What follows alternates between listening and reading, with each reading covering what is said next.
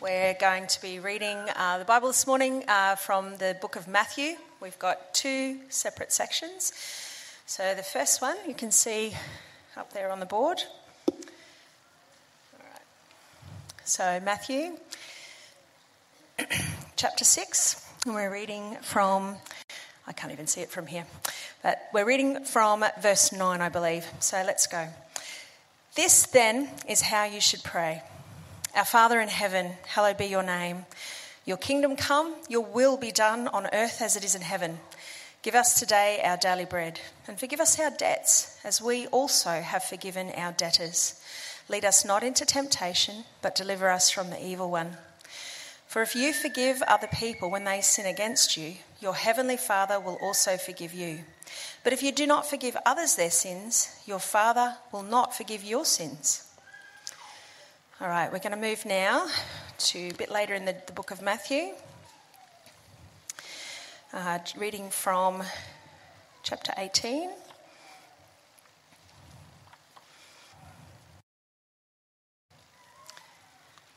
Okay, starting from 21 through to 35. Then Peter came to Jesus and asked, "Lord, how many times shall I forgive my brother or sister who sins against me? Up to 7 times? Jesus answered, "I tell you, not 7 times, but 77 times.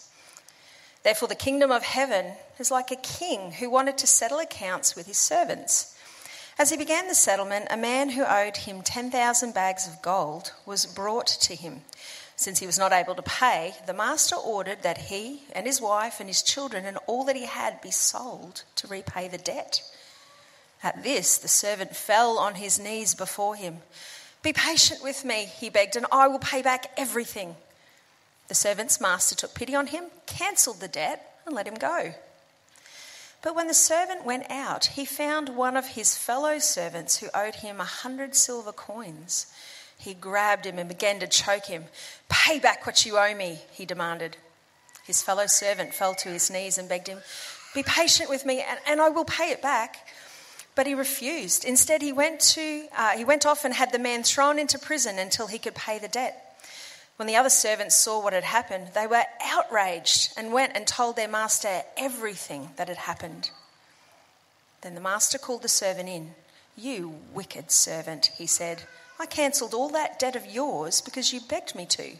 Shouldn't you have had mercy on your fellow servant just as I had on you?' In anger, his master handed him over to the jailers to be tortured until he should pay back all that he owed. This is how my heavenly Father will treat each of you unless you forgive your brother and sister from your heart." Well, hey, there's a 3-word phrase that within a healthy family you'll often hear, isn't there? And actually, I'm not talking about that phrase that all the songs are written about. Absolutely, you want those words, "I love you," to be a regular feature in your home. But here's another phrase that you'll also need to hear regularly if relationships in the home are going to function well, and that is, "I am sorry." I'm sorry. It's not as easy for us to say as, "I love you," but it is important, isn't it? They are hard but important words. And actually, there's another phrase that is just as hard but also just as important, and that is, "I forgive you." Now, maybe you don't express it with exactly those phrases, but this is just so important to be going on within the home, isn't it? Because given how often we fail, relationships are only healthy where there is regular acknowledgement and forgiveness of sin. That is true between husband and wife. It's true between parents and children. It's true between friends. It's true in churches. It's true even to an extent in workplaces as well. Wherever you have real relationships, the dynamics of forgiveness have to be present for that relationship to be healthy. And this is true too in our relationship with God. Okay, of course, God never needs our forgiveness because he never sins. But still, if our relationship with God is to be healthy, we need to be going to him regularly, seeking forgiveness from him. Okay, over this summer, we have been doing a series called How to Pray. We've been looking at the Lord's Prayer, the prayer that Jesus taught his followers as a kind of model of how to pray.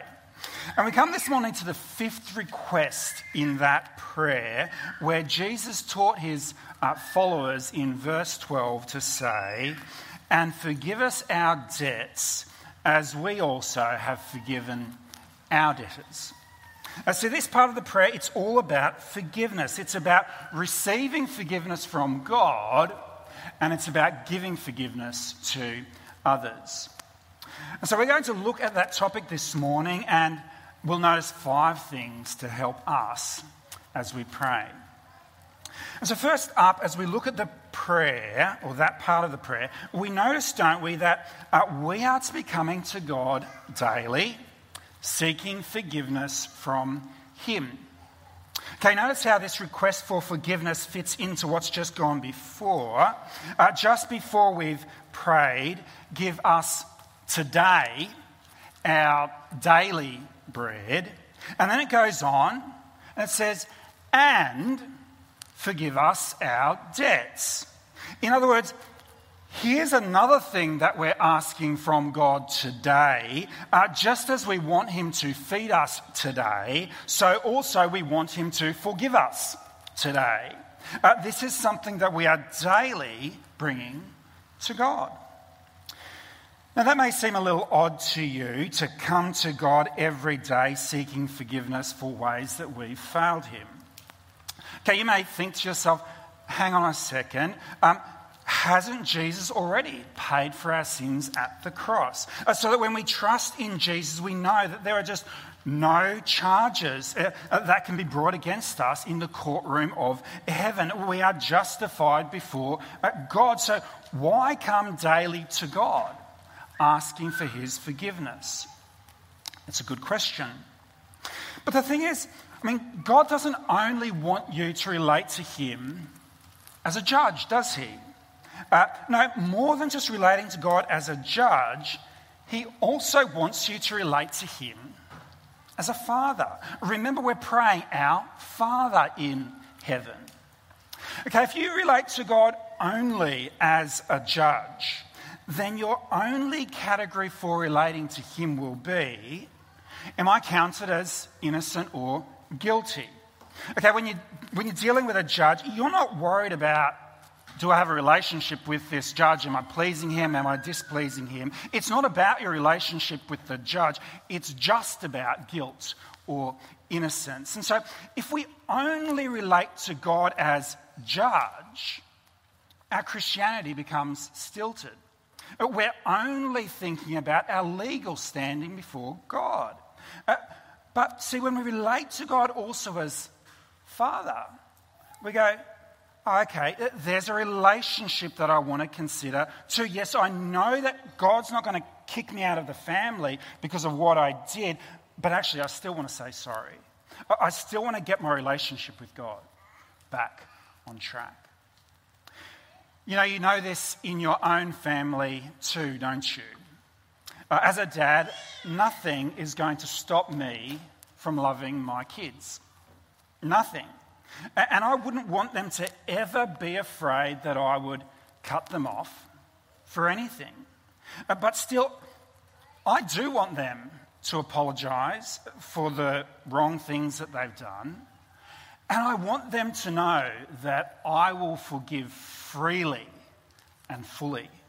I still want there to be that dynamic between us of apologising and forgiving, because I know it's absolutely essential to healthy relationships. And so as disciples of Jesus, it's important to regularly come to our Father seeking his forgiveness.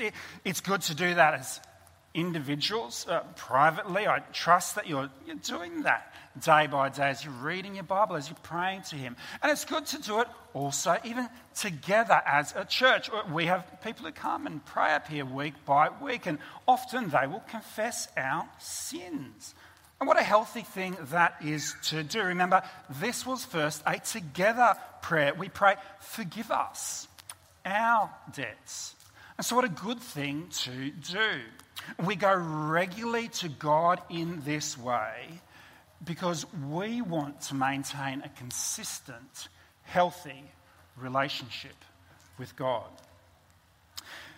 Now, as we're coming to God for forgiveness, I just want to say that there are helpful ways of doing that and there are unhelpful ways of doing that. Okay, our mindset here is important. And so thinking this through practically, let me say that as you seek forgiveness, release your guilt to God because you know that your forgiveness is free. Okay, let me explain this more. One temptation when we come to God is it's to use our confession as sort of a way of impressing God. Look, God, how sorry I can be, how miserable I am.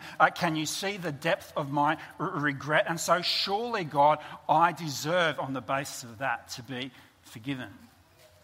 And so when our mindset is like that, really our confession is actually just about making up for our sin. Whereas the Bible says that we don't make up for our sin, but actually it is God who pays for it. Okay, you'll notice the language there in the Lord's Prayer of debt. Forgive us our debts. Sometimes people recite it as forgive us our trespasses, which is there in another section. But here actually it is forgive us our debts. The idea is that our sins incur a debt toward God. Only the thing is that is a debt that God pays for himself in Jesus Christ. You remember in Jesus' parable of the unmerciful servant, which we read earlier, how the king pays the unpayable debt of the servant, 10,000 bags of gold. And it's meant to be a picture of what God does for his people in paying their unpayable debt. And so if our debts have been paid, we don't then pay them again. No, God is the one who does that. And so we don't come to God using our contrition as a form of payment.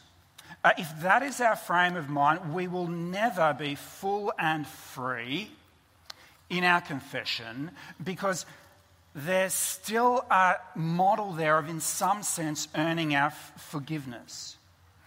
And so there's always going to be a hesitancy there. I wonder if I've really beat myself up enough for God to forgive me here. And also, I'm just going to minimize what I've done because actually I just don't want to have the burden of beating myself up again for that. There's this hesitancy there. But you see, if we've really taken to heart that forgiveness is full and free, that it's merited only by the blood of Jesus shed for us, then we can come to God openly, releasing our guilt to him. There's no showmanship here. There's no self-pity here. It's just an open, full acknowledgement of our failings because we know that forgiveness is free and that God is faithful to forgive because of what he's done in Jesus. See, when you've got that assurance that your forgiveness doesn't hang on you, you can be so much more open. You don't have to perform. Release your guilt because forgiveness is free. And so remembering God's free grace in Jesus will help keep us from a kind of self-atonement. But having said that, I actually do want to say too that there is still a right kind of a grief over our sin. It's right for us to grieve over our sin as we remember what our forgiveness cost God. Okay, I referred earlier to the parable of the unforgiving servant, and there the servant had his 10,000 bag of gold debt cancelled. King cancels it. Now, in cancelling that debt, what a happy thing that is for that servant to experience. But still, the truth is there is someone who pays, isn't there? That someone is the king. There is someone who bears the consequences of the forgiveness. And that is the nature of all forgiveness. Okay, think about it with one another. When you forgive someone else, you're saying, I've got a right to be angry with you, but actually I'm going to give up that right to be angry with you. As hard as it is, I'm going to absorb that right to be angry. I'm going to let it go and treat you kindly. Someone always absorbs the wrong in forgiveness. And in the case of us and God, it was he who absorbed the wrong in Jesus, and not just absorbing it in some kind of an emotional sense, but actually paying the penalty. You go to those famous words in 1 John chapter 1, if we confess our sins, he is faithful and just and will forgive us our sins and purify us from all unrighteousness. God's ready to forgive. And how does that forgiveness happen? He goes on, if anybody does sin, we have an advocate with the Father, Jesus Christ, the righteous one. He is the atoning sacrifice for our sins. See, God in Jesus bears the cost of our sin. And so it's important to appreciate that there is a costliness to our forgiveness. Why does this matter? Well, the reason why this matters is because if we forget the costliness of our forgiveness, then our prayers of confession will be shallow and routine. We'll say the words, but there won't be much heart in it. And in the end, we'll just go back to doing the same old things. See, the costliness of our forgiveness needs to grip us enough that we grieve our sin and hate our sin so that we don't want to go back to it. Again, it's not a kind of self-atonement, as we've said. It's not making up for what we've done. But what it's about is it's about relationship. It's about going, my sin cost the one that I love. How awful is that? And see, until we get that and grieve that, any confession of our sin, it's not going to be the real deal and it's not going to change us. Okay, over in 2 Corinthians chapter 7, Paul is dealing with this whole subject, and he talks about two kinds of sorrow when you've realised you've done the wrong thing. Worldly sorrow, he says, and godly sorrow. And godly sorrow is what we're talking about here. It's a sorrow it's not about beating myself up or feeling bad because I can see how those actions hurt me, but it's the grief of how you've affected another, especially the grief of your offence against God. It's about our relationship with God. And you're only going to make real progress in the sins you're battling. You're only going to make headway as you're putting those things into the context of the costly loving kindness that God has shown you in Jesus. And then you're grieving that breach of relationship. So important as you bring your failings, put them in the context of that relationship. Pray relationally. Grieve your breach of relationship. You might pray, for example, Lord, I confess that I've been proud. I've been looking down on others when in fact, on the cross, you made yourself of no reputation for me.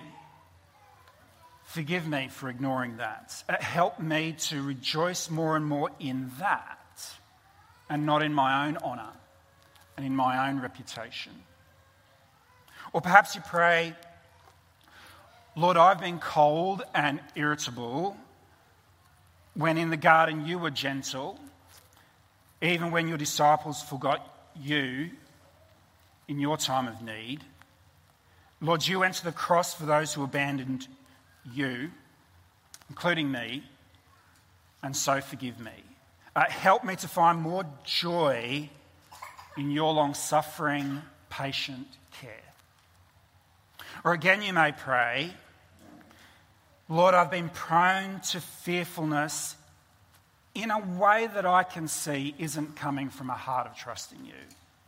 Yet at the cross, you went through astonishing danger for my sake. You were overwhelmed to keep me safe. So forgive me, Lord, and help me to face my fears with courage, knowing that the one who overcame such troubles is with me now.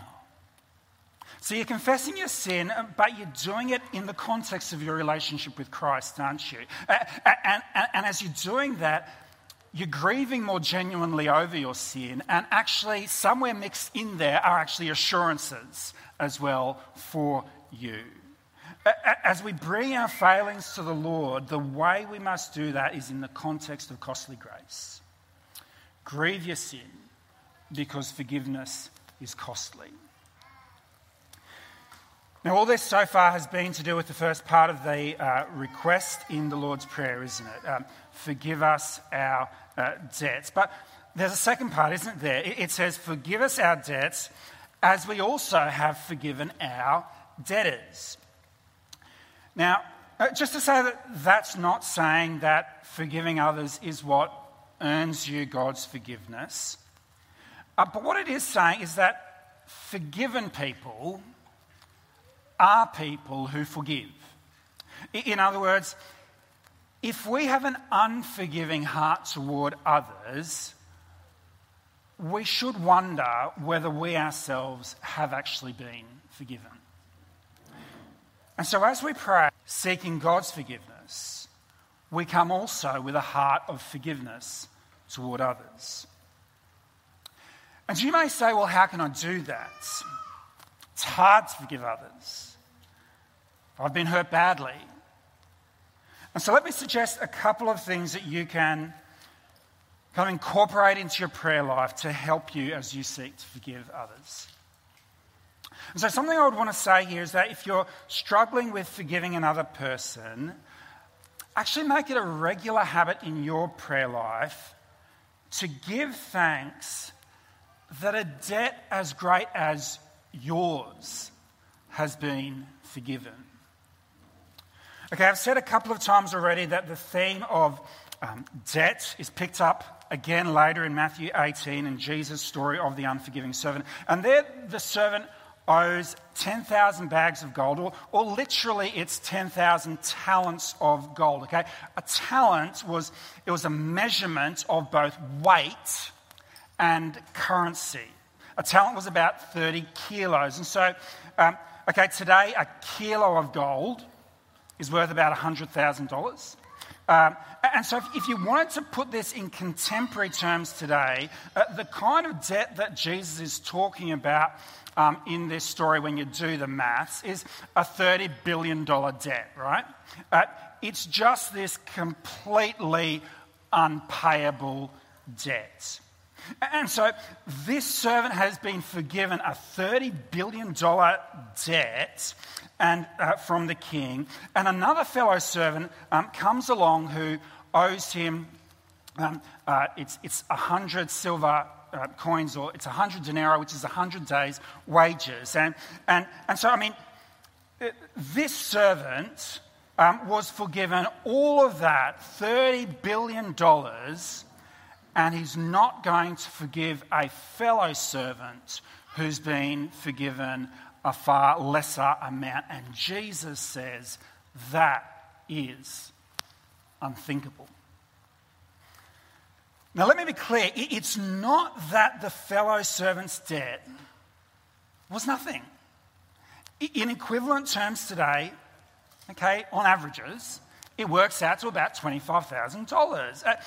And so it's not nothing, and the offences that people bring against us aren't nothing, and they're not meant to be treated as if they're nothing, and there are complexities to work through with forgiveness.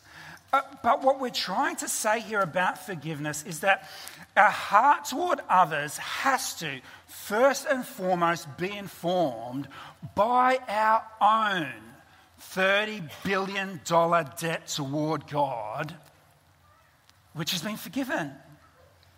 That's our starting point. You know, God is a God who is he's a being of infinite dignity and worth.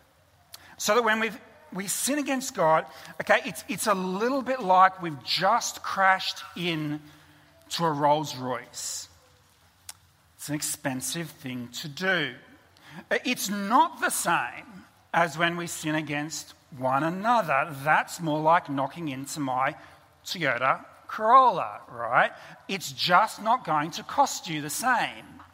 And so you've got to understand that our debt toward God is infinitely bigger than any debt that some person has against us.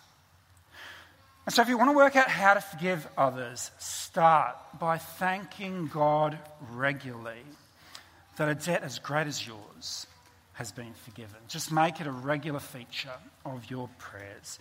What grace that God has shown us in Jesus, that he would bear all of that, and that he would do that for all of those who confess their sins and trust in Jesus. That is unparalleled grace and forgiveness. Give thanks for the gravity of your forgiveness. Now, some of you at this point, maybe you're thinking, all well and good, but the person who has hurt me, I mean, they're not even willing to apologise. So I think it's different. And I do just want to acknowledge that there is a difference between the person who is sorry for what they've done and the person who is not. Without repentance, you're unlikely to accomplish what forgiveness, in fact, is all about, which is a genuine reconciliation of relationship. Remember, that's what forgiveness is about in our relationship with God. It's about restored relationship. And that is true too in our relationships with others. And so I actually want to acknowledge that that is a really important difference. But can I say that still, where you are unable to find that full, if you like, reconciled forgiveness with another party, which is what you seek, still, nevertheless, you can pursue an attitude toward another person, which is where you release to God the right to be the one who gets angry rather than you. Okay, over in Romans chapter 12, Paul has this to say. He says, "If it is possible, as much as depends on you, live at peace with everyone. Do not take revenge, my dear friends, but leave room for God's wrath. For it is written, 'It is mine to avenge, I will repay,' says the Lord. On the contrary, if your enemy is hungry, feed him. If he is thirsty, give him something to drink." See, even where there is someone who has done us wrong but not expressed sorrow about that, there's still an attitude that we're to take of giving up our anger, leaving justice to God. Okay, some people have called this an attitude of forgiveness, even if we don't have full reconciled forgiveness, but we are to at least have that attitude. And can I say that part of fostering that attitude is actually going to be your prayer life. It's actually going to be really helpful and important in that. Okay, I want to say here that if someone has sinned against you, even if they haven't said sorry, or if the sorry was woefully inadequate, nevertheless, pray for them. You should be praying for the good of those who have hurt you. Okay, what is it that Jesus has said? Just in the very chapter before this, about people who have treated you badly. He said, Matthew chapter 5, verse 43, "You've heard that it was said, 'Love your neighbour and hate your enemy,' but I tell you, love your enemies and pray for those who persecute you, that you may be children of your Father in heaven." See, the response of the Christian is to pursue good, even to those who've hurt us, and to so mean it that you're actually praying for their good. Okay, I remember a time in my own life where there was a moment where I felt particularly badly treated. I had worked hard to resolve the matter appropriately, but there just wasn't clear resolution. And it was easy in those moments to descend into bitterness. And one of the things I realised that I needed to do was to pray for the guy. Not that God would, I know the prayers you want to pray, that God would rain down heaven from above, fire from above, right? That's kind of what we want to pray, but not those kinds of prayers, but actually to pray for his good. So that I got out my prayer app, PrayerMate, just a really helpful prayer app, by the way, if you want to check it out. Great app. I plugged in the name. It was already there, actually, but I went every day. I want this person to come up in my prayers every day to pray for them. And I worked hard at that, to pray for him every day for his good.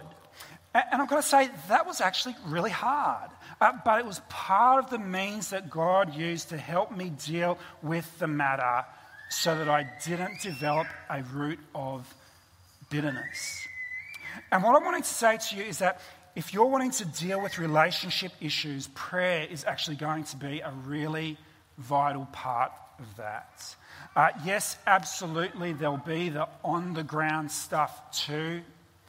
Give them a drink and so on. Feed the hungry, as we're told in Romans 12.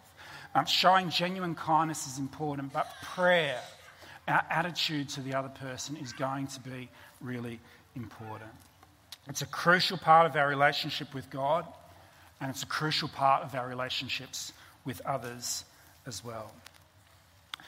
And so as we think about this way that Jesus taught us to pray as we come to him, that we ask God to forgive us our debts as we also have forgiven our debtors. As we think about that, let's just remind ourselves of the things that we've been leaning into today.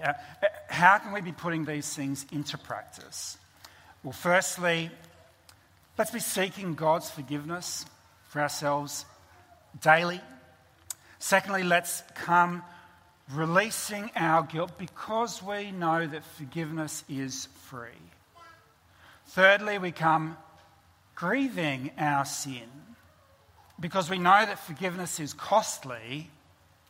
Fourthly, we regularly give thanks that a debt as great as ours has been forgiven. And finally, we pray for the good of those who have hurt us. Let's pray together now. Heavenly Father, what an amazing thing that you in Jesus forgive us, our $30 billion debts. That is unfathomable to us. We know that we don't deserve it. Father, we confess that we wrong you daily, and so often we are slow to come with the kind of freeness that you would have us to come. Because we lose sight of the freeness of your gift toward us. And so, Father, we grieve this because we know the grace you've shown us in adopting us into your family. And so forgive us our debts, we ask, and help us as we continue to forgive our debtors and help us to live in the knowledge of your amazing grace toward us. We pray this in Jesus' name. Amen.